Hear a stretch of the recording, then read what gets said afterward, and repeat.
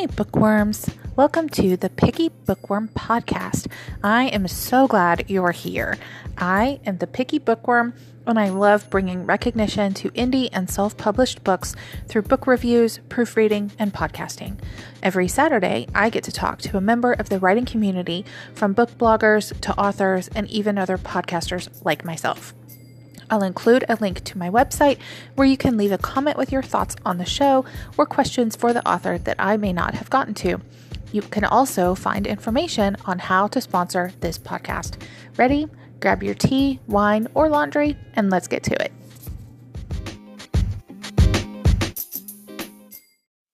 Hi, everybody. Welcome to the Picky Bookworm Podcast. I have Tim Cagle. I know you guys have heard me talk about him on other episodes. His book, The Unexpected Enemy, I think that's correct, is one of the best books that I have read so far this year. I enjoyed it very, very much. And he was so kind to come and chat with me on the podcast. So I'm very much looking forward to this. And I hope you guys are too. So grab a cup of tea and enjoy. Hi, Tim. How are you? Hello, Pam. So, let's start off first. Give us just a little bit of history behind why you started writing, how you made the transition from being a lawyer to writing, and just kind of let us know a little bit about you. Sure. I started writing in the 90s. I was a medical malpractice, products liability, wrongful death lawyer, and I had a lot of clients that really suffered some very catastrophic injuries. And writing was basically a way to release, because I represented some really, really sad cases, some people whose lives were changed forever. And there was only one way I could see out, and I sure didn't want to turn to drugs. I didn't want to turn to alcohol, as many of my colleagues did. So I decided, you know what? I'm going to sit and write. And that's what I began to do. But I was working 100 hours a week. There was a time when the only time I took off for the entire year was Christmas morning. I'm glad I was busy, but it really didn't leave time for anything else. So I started writing about some of the cases I had and some of the people I had represented. And it just led me to continue to do what I wanted to do with this, but I didn't have the time to bring the books up to publishable standards. So I had to put it on hold. And then I retired a few years ago, and I've been lucky enough to have 3 books published since 2017. So I'm happy it happened, but I just couldn't do it anyway in a shortcut like I wanted to. Right. So that's where I am now. So I guess if I have to tell the readers anything, it's never give up on your dreams. I published my first book at the age of 71. So, wow. There is hope out there. That's the message I would send. That is amazing. Yeah, and I heard you mention that you started writing as kind of an outlet, and they actually recommend for people who are overwhelmed or have life difficulties or anything like that, they recommend that they do journal. So writing was just that really great outlet for you, and we got some really great books out of the deal. So I'm going to call it a win-win. Yeah, no, I totally agree. I'll tell you what inspired me. My wife Linda had a friend who was diagnosed with breast cancer at 35. And she had just made the 5-year survival rate, which they tell me if you make it to 5 years, there's a very good chance you're going to make it. Like 80% that will not recur. And consequently, a little bit after the 5-year benchmark, she came down and she came to my office. And basically it was the doctor missed the lump in her breast. He told her it's fibrocystic disease, which is very common for women. And she came down and she died just a few months after I had met with her, and I was going to go through, put her will together again. And she passed away, left this 19-year-old daughter. One of the saddest events I've ever seen. My wife gave the eulogy. It was an amazing feat of strength for her to stand up there and do that. She's very close with this other woman. And that was kind of like the inspiration, because there's just so many people out there that are so wronged and just have nowhere to turn. Yeah. And I'm kind of like the last resort. When they come to me, they're in trouble. That's the problem. So. Well, you seem like you're a really kind person. Like um, I've met a lot of people on Twitter, and a lot of them that I would describe as nice, as I would describe, as compassionate. You, I would describe as kind. And, that's, Well, thank you. you're welcome. That's not something that I would normally, that's not normally a word I would use to describe a lawyer. Let's just put it that way. Yeah. Lawyers are typically brusque and to the point, and let's just get this done. We're not going to sit and talk about our feelings. Let's just work on this situation. And you don't strike me as the kind of person that would do that. Well, you know what? I tell you, there is that side of me. If you saw me at trial, I'm a little bit different. If you saw me at deposition, and if you saw me dealing with somebody, yeah, I'm a little bit different. But I got to tell you, my heart goes out to people who basically, I think what aggravated me the most was the people I couldn't help because the law or the facts were against us. There was nowhere to turn, and they did nothing. They went to see a doctor. They went to a hospital for treatment, and that's the only thing they did. And that just, my sense of justice really, that got to me. Yeah. Because you shouldn't have to go through that just for seeking medical care. And I guess it really kind of did kick in with me. And yeah, kind and lawyer, I'm not sure I've ever heard those two words in the same sentence before, so I understand. I love all the lawyers' jokes. When I was teaching evidence, I used to tell my class, what's the difference between a lawyer and a Doberman? Or what? Sorry, bad joke. I messed it up. But the difference between a female lawyer, and a pit bull is mascara. And some nice. About, yeah. And what's black and brown and looks good on a lawyer, a Doberman. So I used to share those jokes with them. And you know what? I lived through that, and I understand why people feel that way. Lawyers are not people that are at the top of your pity list. They're just not. It seems like they have this big problem trying to identify with what's right and what's wrong. Yeah. I'm not a criminal lawyer because there's some people I won't defend. Yeah. No, sir, I won't. I won't sit here and worry about justice for the Boston bomber. I won't do it. I don't care. Yeah. Now, if I'm the only one on earth who has to take his case, then I'd reevaluate it. But I'm not. There's plenty of people out there that do that. And, some of the concepts we have of justice are a little bit archaic, in my opinion. But, hey, that's fine. Takes I have noticed that, there is very much a difference between right, wrong, and the law. Oh, there is. And there's just a lot of different situations where you're like, well, this is just wrong. And, somebody's like, well, it's the law. And, and that, that does get frustrating. And I can definitely see needing an outlet, like writing or like speaking or, motivational speaking or anything like that, just to kind of balance out the evil almost that you see in the world. No, I remember this lady that came to see me. She had gone in for surgery. They were doing a laparoscopy, which means to look inside the abdomen. And while the surgeon was in there, he nicked her iliac artery, and they were having a tough time trying to stop the flow of blood. So they rushed her. They beat the doctor. I swear to God, he was on the golf course. I know that's a cliche, but he really was on the golf course. They had to rush her to a major teaching hospital. She got there, and by that time, there was really not much they could do. So they had to put a graft into her artery. And basically what happened was the graft lost patency every year to 18 months, which means the blood flow was restricted. So she could no longer play with her kids. She couldn't play tennis. She couldn't go for walks with her husband because the artery would just clamp down, and she just really could not get any relief.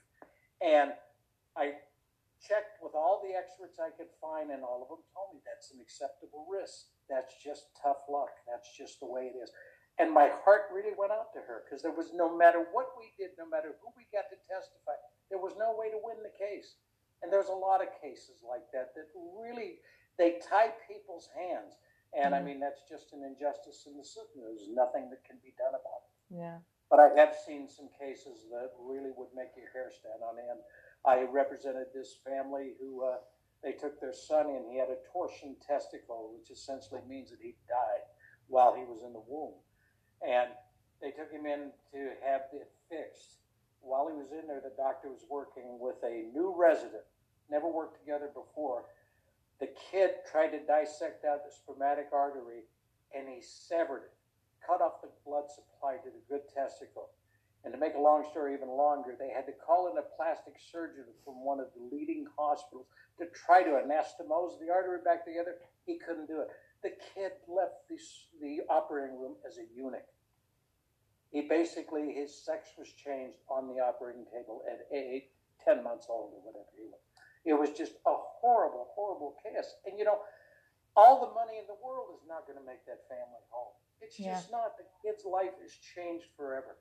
And some of that stuff really got to me. And I said, you know what? I don't know what I can do, but maybe if I'm feeling these things, I can only imagine what the actual patient client is going through. Yeah. How must they feel knowing that there's nothing that can be done?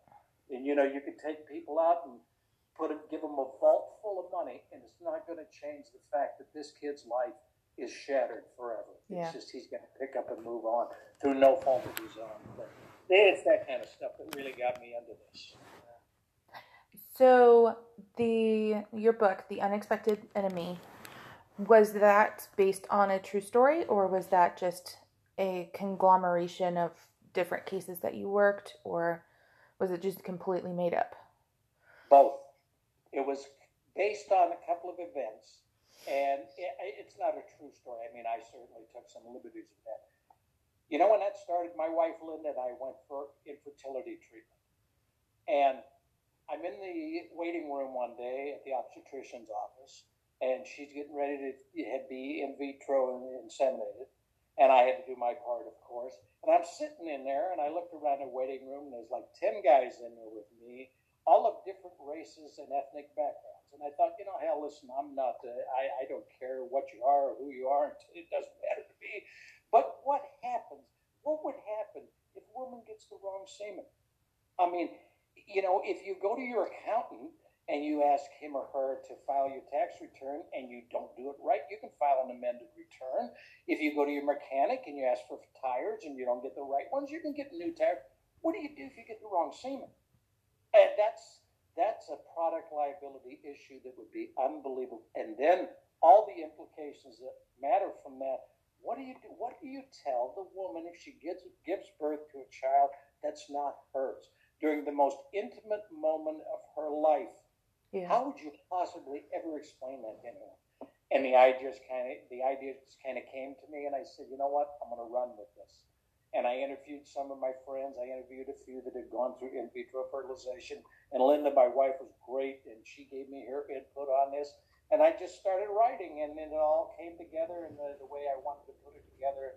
It took me a while, but finally in 2017, that was the second one I got published. So. Okay, so tell us a little bit about the other two books. My second medical legal thriller is called Class of Two.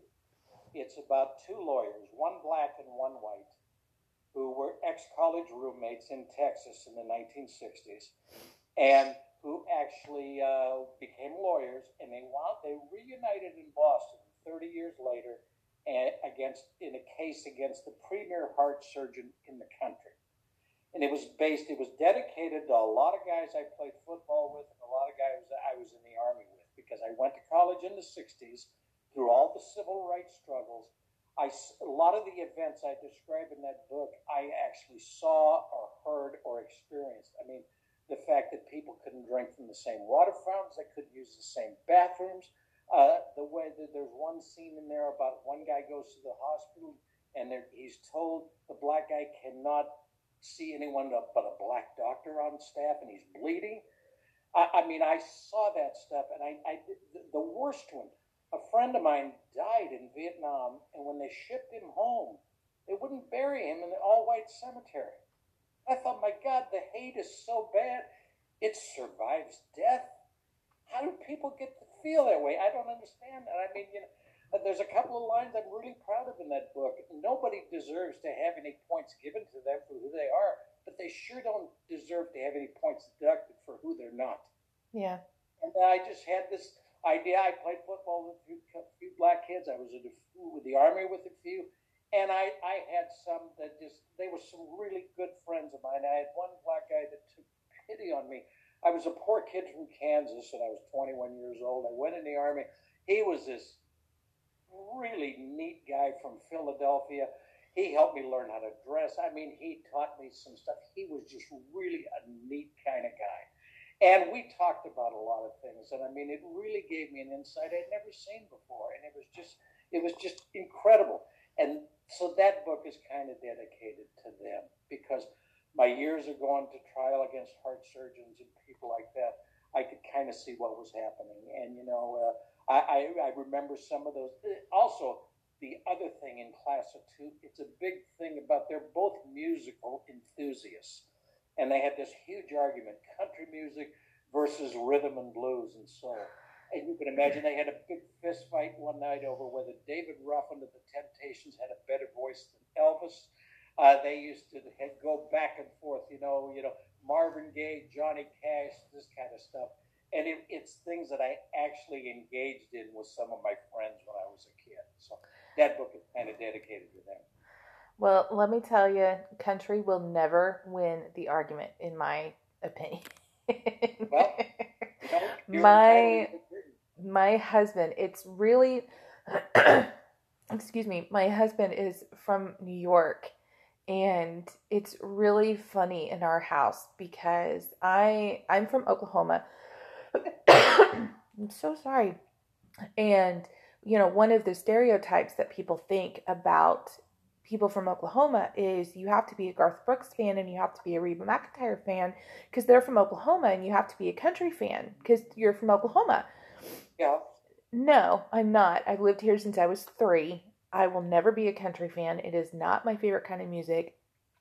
I put up with it and I tolerate it because my husband likes it. He is from New York. New York, the stereotype is rap, hip hop, rock, alternative, anything basically that's not country music. All while someone has a knife to your throat. Yeah, exactly. And so it's really funny in our house because, we'll get in the car and I'll have something that's not country playing. He'll get in the car and just change the channel. And so, we get in these discussions. And I'm like, country is just not my favorite kind of music. And he's like, well, yeah, but it's mine. And I'm like, we gotta, and so we've been together, we've been married just over 2 years, and we've been together just over 4. So this has been an ongoing struggle. He drives my car. I get in the car and immediately change the station on the radio. He gets in the car and immediately changes the station on the radio. And the only compromise really that we have been able to find is he has his presets in the car. I have my presets in the car. And we just, and if there's one of his country songs, if we're in the car and he's playing country and there's one of his country songs that plays that I don't like, I'm within my rights to change the station to something else. Well, and so because he just really, really, really likes country. I just really, really, really don't. And we have just been looking for years upon years upon years to find that compromise, and I don't think we'll ever find it. It's tough, and don't misunderstand me. I'm not saying every country song is great. I went to college in the 60s, and when Elvis came out, I wanted a guitar like most kids wanted a puppy. I mean, I wanted a guitar so bad I couldn't see straight. And then I went through the 60s, and rock and roll music was just fantastic. I mean, it took off. And then The lovely and talented Lyndon Baines Johnson escalated the troop levels in Vietnam, and then the music turned ugly because the kids did not want to die for some politician. And we went through the Vietnam War, and that was an absolute horrific time in history. And so country changed a little bit. But you know what it is today, why I like country today? Especially some artists. And Garth Brooks is great, and Vince Gill and Reba and a few of the other people. But the reason, it's really old-time rock and roll, a lot of it. I mean, if you listen to Garth sing Ain't Going Down Till the Sun Comes Up, you think of Don Felder and Joe Walsh from the Eagles. You think of Vince Gill. You think of Chuck Berry and some of the riffs he had. And it was just really a fun kind of music until it turned nasty, because it was just the 60s, especially the late 60s. I mean, I went on active duty in the Army a week after the Tet Offensive. So, I mean, it was the height of the Vietnam War. And it was just a horrible time to be alive. I mean, 50,000 kids died over there, and it was just a really, really awful time. And rock music kind of helped us get through that. But it turned nasty and lousy, and you know, as it went on, because the kids weren't going to put up with that. But country today, some of the lyrics are just fantastic. You know, and I mean, listen, I love all kind of music. I'm not a real big hip-hop fan, rap fan, some of the other punk rock, the heavy metal, that kind of stuff. That doesn't get me. I love lyrics. Yeah. Because as a lawyer, words are the things that matter the most. And in country, you get some, I mean, my favorite lyric is from Leonard Cohen, who says, like a bird on the wire, like a drunk in a midnight choir. How could you ever have a better lyric than that? A drunk in a midnight choir? My God, I've striven my whole life to be a drunk in a midnight choir. That's it. And I mean, Christopherson singing some things. And the beer I had for breakfast wasn't bad, so I had one more for dessert. I can see this guy in a dirty T-shirt, unshaven, in Nashville, having to go out and walk around. And I woke up Sunday morning with no way to hold my head. It didn't hurt. Good God, that's why when I was 31 years old, right after I passed the bar, I shut my law practice down. I went to Nashville. Spent a couple of years there writing songs. Wrote some songs with this lady who was a great, great songwriter. We came close to getting a deal, but it fell through at the end. After a couple of years, I said, you know, I got to make a living again. I mean, this is great, but no, I moved back up and I opened my practice again. But that was a great time to just go through that. But everything in country is not great, but I do like a lot of it, and there's some really fabulous songs. I will agree with you that there are some country songs that I enjoy. Country as a genre, I won't say that I like the genre, but I will say, you know, there's a song that comes on the radio that I like that song, even though it's country. Yeah. You know, Carrie Underwood, is from here in Oklahoma. She's fantastic. Yep. I like, you know, I don't like all of her songs, but she has a few that I enjoy. You know, Something in the Water is probably one of my favorite songs by her. Yeah. And, you know, and she's from here in Oklahoma. And, you know, so I do like some country songs, but as a whole, the genre is just not my favorite. Well, as I said, I went to college in the 60s. Country songs at that time were mourning binge drinking and crop failures. I mean, you know, it was different. And then Christopherson came along, and Willie Nelson, and Waylon, and Johnny Cash, and it was outlaw country, basically.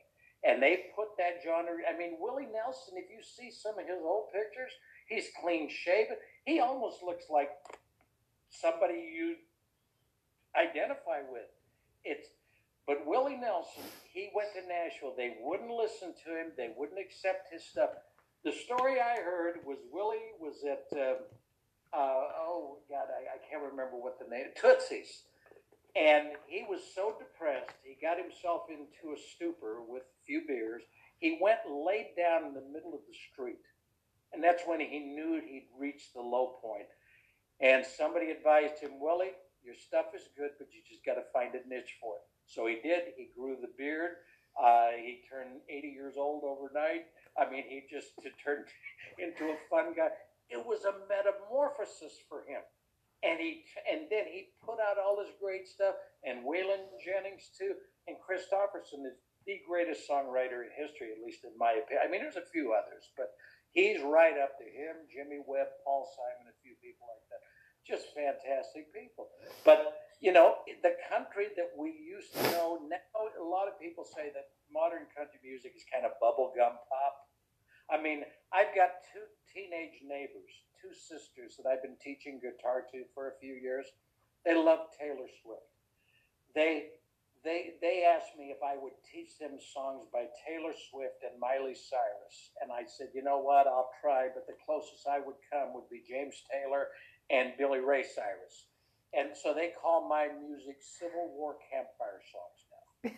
And talking to them, it's an experience I haven't had in years. I mean, because the age differences, you can imagine, in so many years, they are absolutely hysterical. We argue with how to form chords. And I would tell them, no, you got to put your fingers like this to do this. And they would say, no, but what if you could take your finger and do it like this? And I would say, you can't do it like that because of this. And they'd say, well, we want to try it anyhow. And I would say, well, I have a few phone calls to make. And they'd say, well, who are you going to call? And I'd say, well, I have to call Eric Clapton and Joe Walsh and a few of the great guitarists that I've known in my life, and tell them all of us have been forming these chords wrong for 1,000 years. So, you know, I know you two have a major breakthrough here. But anyhow, I've been talking to them for a long time, and the best thing that ever happened to us, I think, that I taught them Taylor Swift, Stay, Stay, Stay. And we wound up doing a Christmas show for the parents, and the parents just loved it because they had never heard that before, and we all did it together. And I took the lyrics from Maurice Williams and the Zodiacs, that 1960 hit, Stay. And so they were going, stay, stay, stay, and I would go, stay just a little bit longer. And we put it together to show them how the more music changes, the more it stays the same. And we just had an absolute ball with that. But it was just a new experience. But that's the way I keep current, and that's why I really have some fun with those two. So back to books. This is a bookish podcast. We talk. I don't know if you listen to the podcast, but we get off on some tangents on this podcast. I am telling you. And, you know, one thing that I would like to mention, those people in my generation, you might know Chris Christopherson as Whistler from Blade. That is the same singer, because I saw him, I've only ever known him as an actor, but I knew he was a singer back in the day. And the first thing that I ever saw him in was Christmas in Connecticut. It was one of those Lifetime silly little movies that I saw as a kid and have never been able to find it since. I haven't been able to watch it like ever since then, but I remember that movie, and I remember Chris Christopherson being in that movie and how much I just loved his name. Oh, yeah. I don't think I've ever heard his music. Like, I honestly don't think I have, unless it's snuck in on my husband's radio. Yeah. But I have always just loved his name. And when I found out that he was in the Blade movies, I just kind of had to watch him for that. Because I knew that he was a good actor, and I knew that he was just going to be fantastic, and of course he was. I don't know if the Blade trilogy is based on Marvel comics of a vampire hunter. I think so. Yeah. And a couple of fun facts about him. You know, Christopherson was an Army captain. He was a Ranger. He was a Rhodes Scholar from, I think, Pomona College in California. He was an English literature major. That's why he comes up with those lyrics that just grab you by the soul and shake you. I mean, the greatest line of his I've ever loved was, the loving was easy. It's the living that's hard. And when you stop and think about that, I mean, one of the songs he wrote is called "The Pilgrim," and he talks about he's a poet, he's a pilgrim, he's a pirate, he's a pusher, he's a pilgrim and a preacher and a problem when he's stoned. He's a walking contradiction, partly truth and partly fiction, taking every wrong direction on his lonely way back home. I've known guys like that. I mean, I can see them now. Yeah. But I mean, he was just unbelievable. And he went to Nashville, met Johnny Cash, resigned his commission. He was supposed to teach at West Point. Resigned his commission in the Army, wound up getting divorced, worked as a janitor at Capitol Records till he got his big break. And the folklore I heard is this. Christopherson was a helicopter pilot.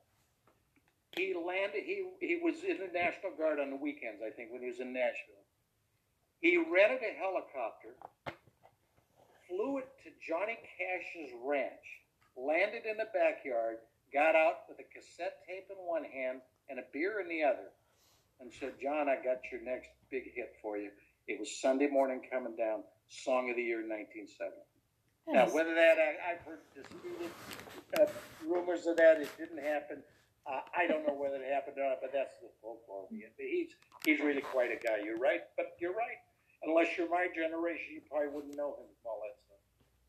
Well, I just thought that I would, point out to the younger generation that is the same person that we are talking about. Yeah. And I love his Barbra Streisand and the Star is Born too. And I love his accent is probably one of the greatest country accents I've ever heard. He's just fantastic. So, back to, I know we've been talking about all kinds of stuff for 30 minutes already. I could even give you my favorite Willie Nelson story. Well, there you go. I can give it to you in 1 second. Knock us out. Willie Nelson, he tells this. He said the worst beating he ever got in his life was from, I think, his second or third wife. He said he came in drunk one night. I mean, he was 17 sheets to the wind, and he was so blottoed, he just plopped into bed. And she was so fed up with him. When he got up in the morning, he said he couldn't move. Something had happened. And all of a sudden, he felt he was being beaten. And he couldn't figure out what it was. And the beating went on and on and on. And finally, when he finally was able to get up, he had to tear the sheets away to get out of it. His wife had sewn him into the sheets and the sheets into the mattress and taken a broom and beaten the hell out of him with it for like 20 minutes. He said he couldn't move. He said he had to rip the sheets apart and get up because she had done such a number on him, and then she left him. Now, if that's not the background of a country songwriter, I don't know what is. Yeah. I mean, that's my idea of a country songwriting guy. Wow. Yeah, and it's really funny that we're spending so much time talking about country music. This might actually be a podcast episode my husband will listen to. because most of the time we talk about books and we talk about movies, and I don't think that any episode so far has moved over into music. My music, I like music and I enjoy music, but music for me is a background to something else. I will listen to music while reading or listen to music while crocheting or, so for me, music is the background. It's not, I don't just play music and sit and listen to music. That's just not my thing. I will sit and read a book in absolute silence. Yeah. But, so I don't think that we have had a podcast episode that has centered around music yet. We had one that centered almost completely around movies. And we had one that centered almost completely around Stephen King's Dark Tower series. Yeah. So I don't think we've had one that's centered really around music yet. So this is really interesting. I may actually get my husband to listen to this episode. We'll see. I'll tell you, I can't tell you how many times people have said to me, "What on earth is a malpractice lawyer from Boston writing a book about Nashville songwriters who are really Texans?" And I always tell them the same things. People love books about goddess women, hot guys, and sizzling music, but I guarantee you they would do a snore down into their salad bowl if I wrote a book about hearsay. So that's why. And people look and say, I understand. Absolutely. And they always tell you, write what you know. If you're writing books, and there's two sides to that coin. If you're writing about, if you have a setting that is real life, such as Nashville, such as Texas, such as Boston, write what you know. Right. Even Stephen King doesn't set books in Texas. No. He sets books in Maine. That's where he's from. That's what he knows. Yeah, you're right. And, now I understand the other side of that coin is, you hear the argument for, well, what if you're writing a fantasy book? Yeah, exactly. Well, in a fantasy book, yeah, you kind of have to make some stuff up. That's going to happen. But if you're writing about, real life things, write what you know. Take that background that you have and put those real experiences into your story, and they're going to make the story more real and more enjoyable.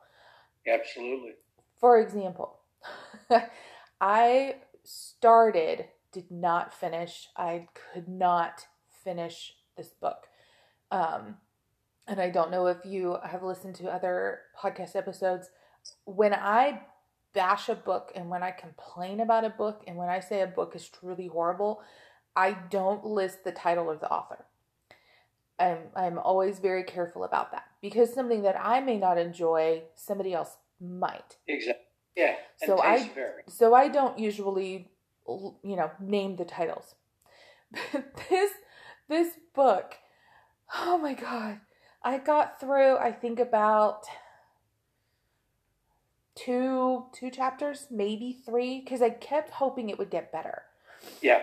And it was set during the time after Jesus' death and resurrection and ascension.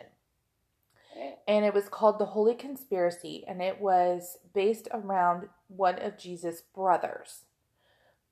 Now, that's fine. I was aware that Jesus had brothers. I was aware that he had sisters. He had tons of siblings. Now, the problem that I had with this book was apparently Jesus left behind a pregnant widow, which I just kind of feel that if he had, they would have said something about that in the Bible. Yeah, you would have thought. You would have thought something about that would have ended up somewhere. And so the problem that I had with the book was you could tell that the author had done no research at all into Christianity, even in general. The author had put stuff in from like Hinduism and from like all kinds of stuff. And I couldn't do it. I'm like, it's one of those, either write what you know or do your research. Absolutely.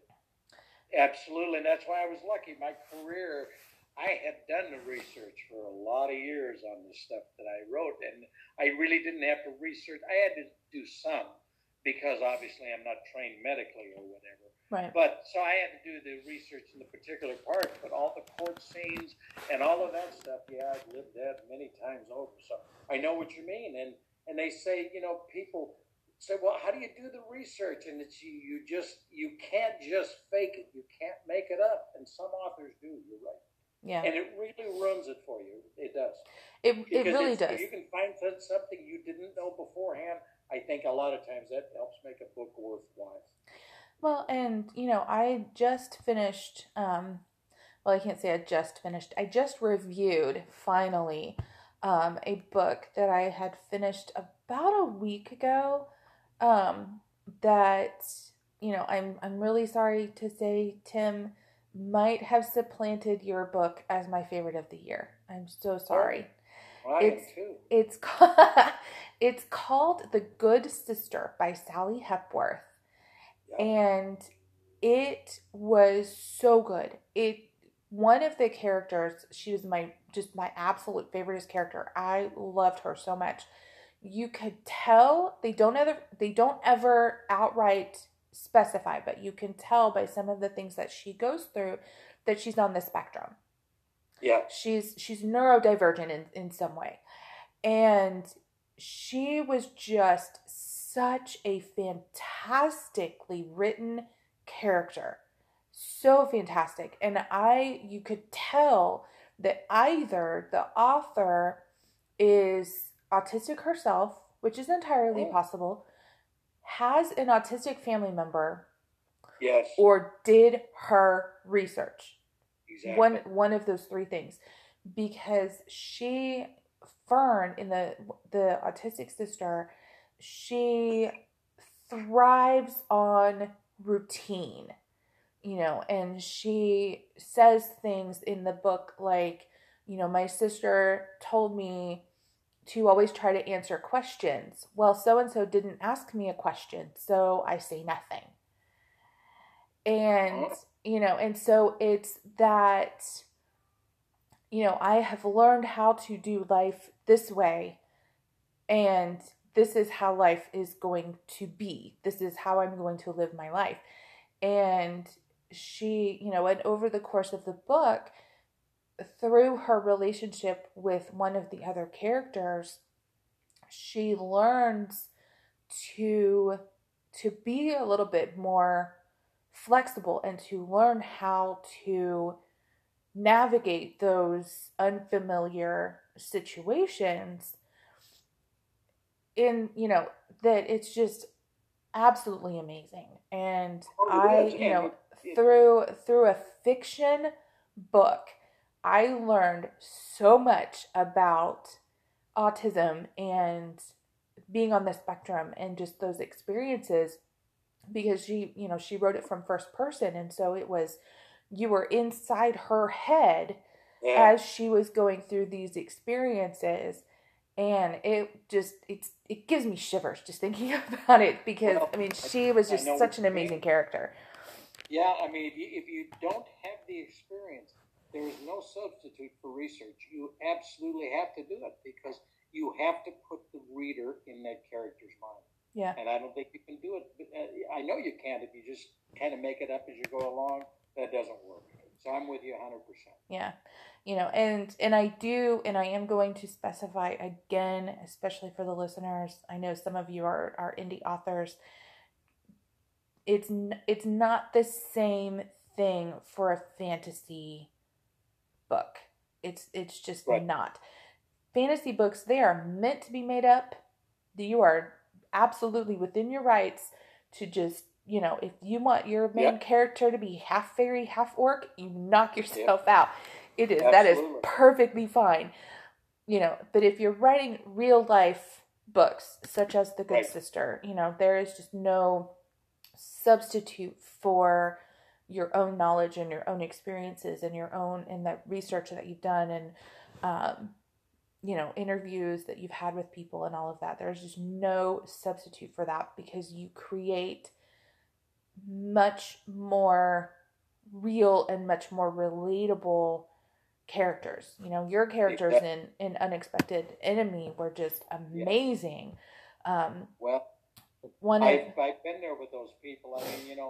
They say that sometimes as an author, when you know the characters so well that you can anticipate. That's what I was trying to do, because I've been in David Whitney's spot. I've never been in Lee Harlow's spot, but I certainly have been in Erica Payne's slot. And so the back and forth between the two lawyers, that was the kind of the easy part. But the Lee Harlow, the doctor that goes through all of this and everything, I mean, that one was a tough one. But fortunately, over the years, I know people are shocked, but I actually have a couple of doctor friends. Linda, before she retired, she was a vice president of one of the leading teaching hospitals in the Boston area. And so you can imagine, as a plaintiff's lawyer, what a big hit I was at the Christmas party when we used to go and sit and talk to all the doctors. I mean, it was just, some of them would stand on the other side of the room and just like try to do anything to avoid me. So, I'm kind of used to it.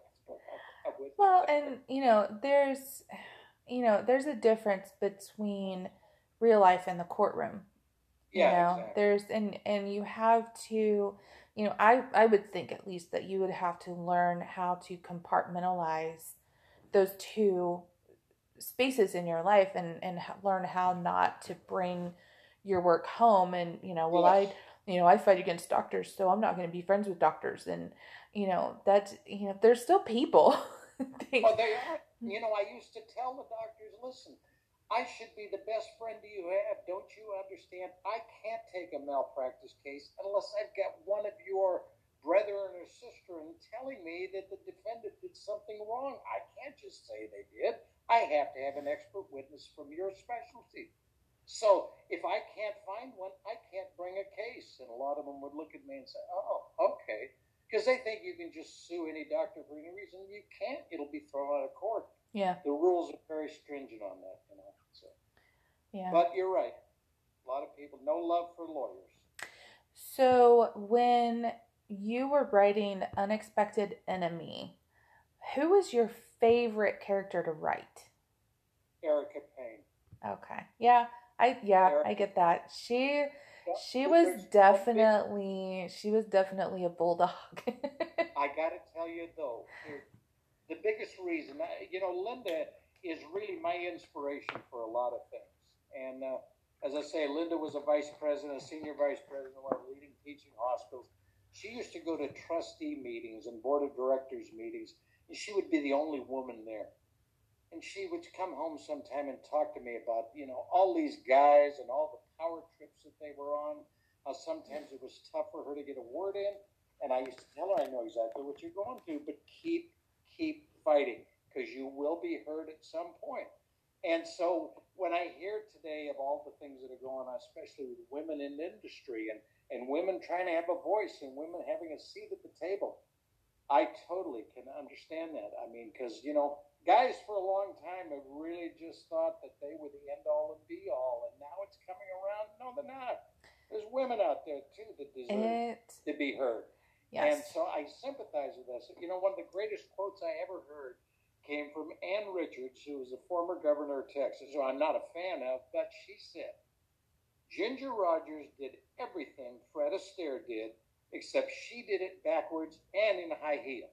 So if you're telling me that women don't deserve to have a seat at the table, no, they do. They sure do. Yeah, so, it's definitely, it's hard to be a woman in the world sometimes. Yep. I am blessed enough right now to, I work for a company that the CEO, the CFO, the COO, and I want to say a lot of the board members are women. Yeah.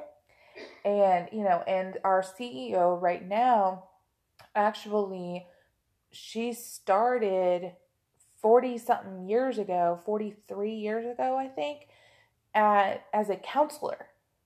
And just, kept working for the same company and made her way up to CEO eventually. Yeah. And so my company is very equal in a lot of ways. Good. And so I'm very blessed to have that experience and to feel like I have a voice. Well, it's really changed. When I first started practicing law, it was a rarity to have a woman as a lawyer. I mean, it just wasn't done. And when I retired from teaching at the law school, half of my classes in evidence were women. So there was a major transition. over the late years, But you're absolutely right. It's sometimes it's just hard to be a woman. Um, and, but at the same time, That's what Tammy Wynette said. You what? That's what Tammy Wynette said. Sometimes it's hard to be a woman. It just one man. Sometimes it just really is. But if you can find those people, and if you can find your tribe, and feel like your voice is heard, regardless of your gender. We have a lot of people on Twitter, especially, that are all sorts of things. We have, and there's just really no way these days to judge. No, somebody's qualifications or somebody's abilities. Because we have lesbian, we have queer, we have gay, we have pan, and all sorts of people across the entire spectrum of humanity. And so yeah, there's really just no way to judge somebody's abilities based solely on their gender like it used to be. Absolutely, you're absolutely right. Okay, so we have about 10 minutes left. Let's talk about, do you read? I know you write, but do you read books? And what are you reading currently? I just finished two. A friend of mine named Andrea Rendon is a Texan, and she has written this series called Strings. And it's about actually the backdrop is in World War II, and how a Swiss family and its generation moves forward throughout the years. And I just finished the second and third books in that, and that's very, very well done. Also has music as a backdrop. One of the lead characters she plays the violin. She's a concert violinist. And I always said that, Andrea is one of the few people I can discuss Paganini and Garth Brooks in the same breath with, So we got that connection. Go with that. And then there's a lady in Arizona named Dane Cagle. I just reviewed her book, and it's a little bit different. It's called Doggone Dead, and it's about two women who are retired and who are kind of solving it's kind of a tongue-in-cheek, lighthearted comedy about two women who solve a murder. And I just finished that one, and it was very, very well done too. So those are the two things that I've read recently. I think my friend Tiffany on Twitter would really enjoy that. They're called cozy mysteries. I think is what she calls them. Is they're just kind of that literary comfort food of books that they're these two women form a dog sitting service, and some of the scenes she describes are really, really funny and well done. So yes. And what is the name of that book? It's called Doggone Dead. Doggone Dead. Okay. Doggone Dead. Dead. Okay, and who's the author on that one? Dane McCaslin. Okay. She's in Arizona. I think it's Phoenix, but I'm not sure. Okay. I will, I just, I wanted to clarify that in case Tiffany listens, yes. And can get the name of that book, because I know that does sound like something that she would really enjoy. Yes. So what is your favorite genre to read? I grew up with thrillers too. I mean, I loved Robin Cook. I mean, I tried to, anytime anybody ever compared me to him, I always took that as an extreme compliment, because I thought his medical scenes were so well done and the way he put it together. My understanding was he said he read 125 mystery novels before he started writing. And that, talk about a great endorsement as to how to get into this. I like Grisham very much. I think he's very well done. His experience is significantly different from mine. But, I can understand some of the things he has come up with. Tom Clancy, I loved his stuff. Robert Ludlum was absolutely one of my favorite authors. But I used to feel exhausted when I got done with one of his books. Sometimes I would have to put him down and say, I can't read anymore. It hurts too much. I mean, that's how powerful his words were. But he just did a great job on that kind of stuff. Mario Puzo, who wrote The Godfather, one of my favorite books of all times. I mean, the way he describes the characters. I've known some of those people too. When I was practicing, I was with two Sicilian lawyers, and so I, being German myself with a little Irish background, they used to call me the consigliere after Tom Hagen from The Godfather. And so we used to have a few jokes about that. But his writing was just absolutely fantastic, the way he put that together. So, especially his screenplays. So basically you read and write in the same genre. Most of the time, yeah. The Whispers from the Silence was my first book. That's one about country music. I wrote that one for myself. I felt like I wanted to treat myself with that. So I said, you know what? I want to write this the way I think it should come out. So I did that one. But the thrillers are the ones that I really got into. I mean, I could see faces of people I've known, lawyers I've dealt with, all kinds of stuff. And that just really helped spur me on with that. I don't know. Although I've got two works in progress right now. I've got one about a 70s, 80s band that reunites after their business careers are in their twilight. They get together over a startling event, and the lead singer in the band and the lead songwriter is a woman who got cheated out of a major career with a major star, and she turns out to be a Marine Corps general. So that's another one, and they go back and have a reuniting time. And then the other one I've got is about a Vietnam veteran who's a plastic surgeon who gets accused of identity theft and murder. And his whole life unravels, and it's based on a lost love affair when he was a 17-year-old kid. And so I've got those two that are keeping me going right now, and that's about it. So other than that, I'm just sort of hanging out and not having to worry about going to work anymore, which is really a treat. Yeah, I'm looking forward to that myself. So where can we find your books? Are you on Amazon? They're at Amazon. They're at Barnes & Noble. They're at bookstores. Just basically wherever you find great books. Amazon, I've got links for that, and the Barnes & Noble too.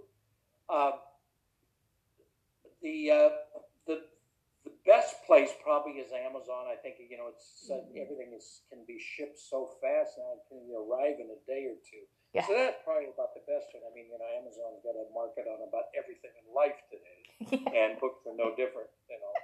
So yep, I get that. Probably where I get the best recommendation. I get a bunch of reviews there too. So. Okay, awesome. Okay, so we do not have very much time left. My little recorder is about to turn off. So thank you so much for visiting with me today. It was an absolute blast. I'm so glad that you are feeling better.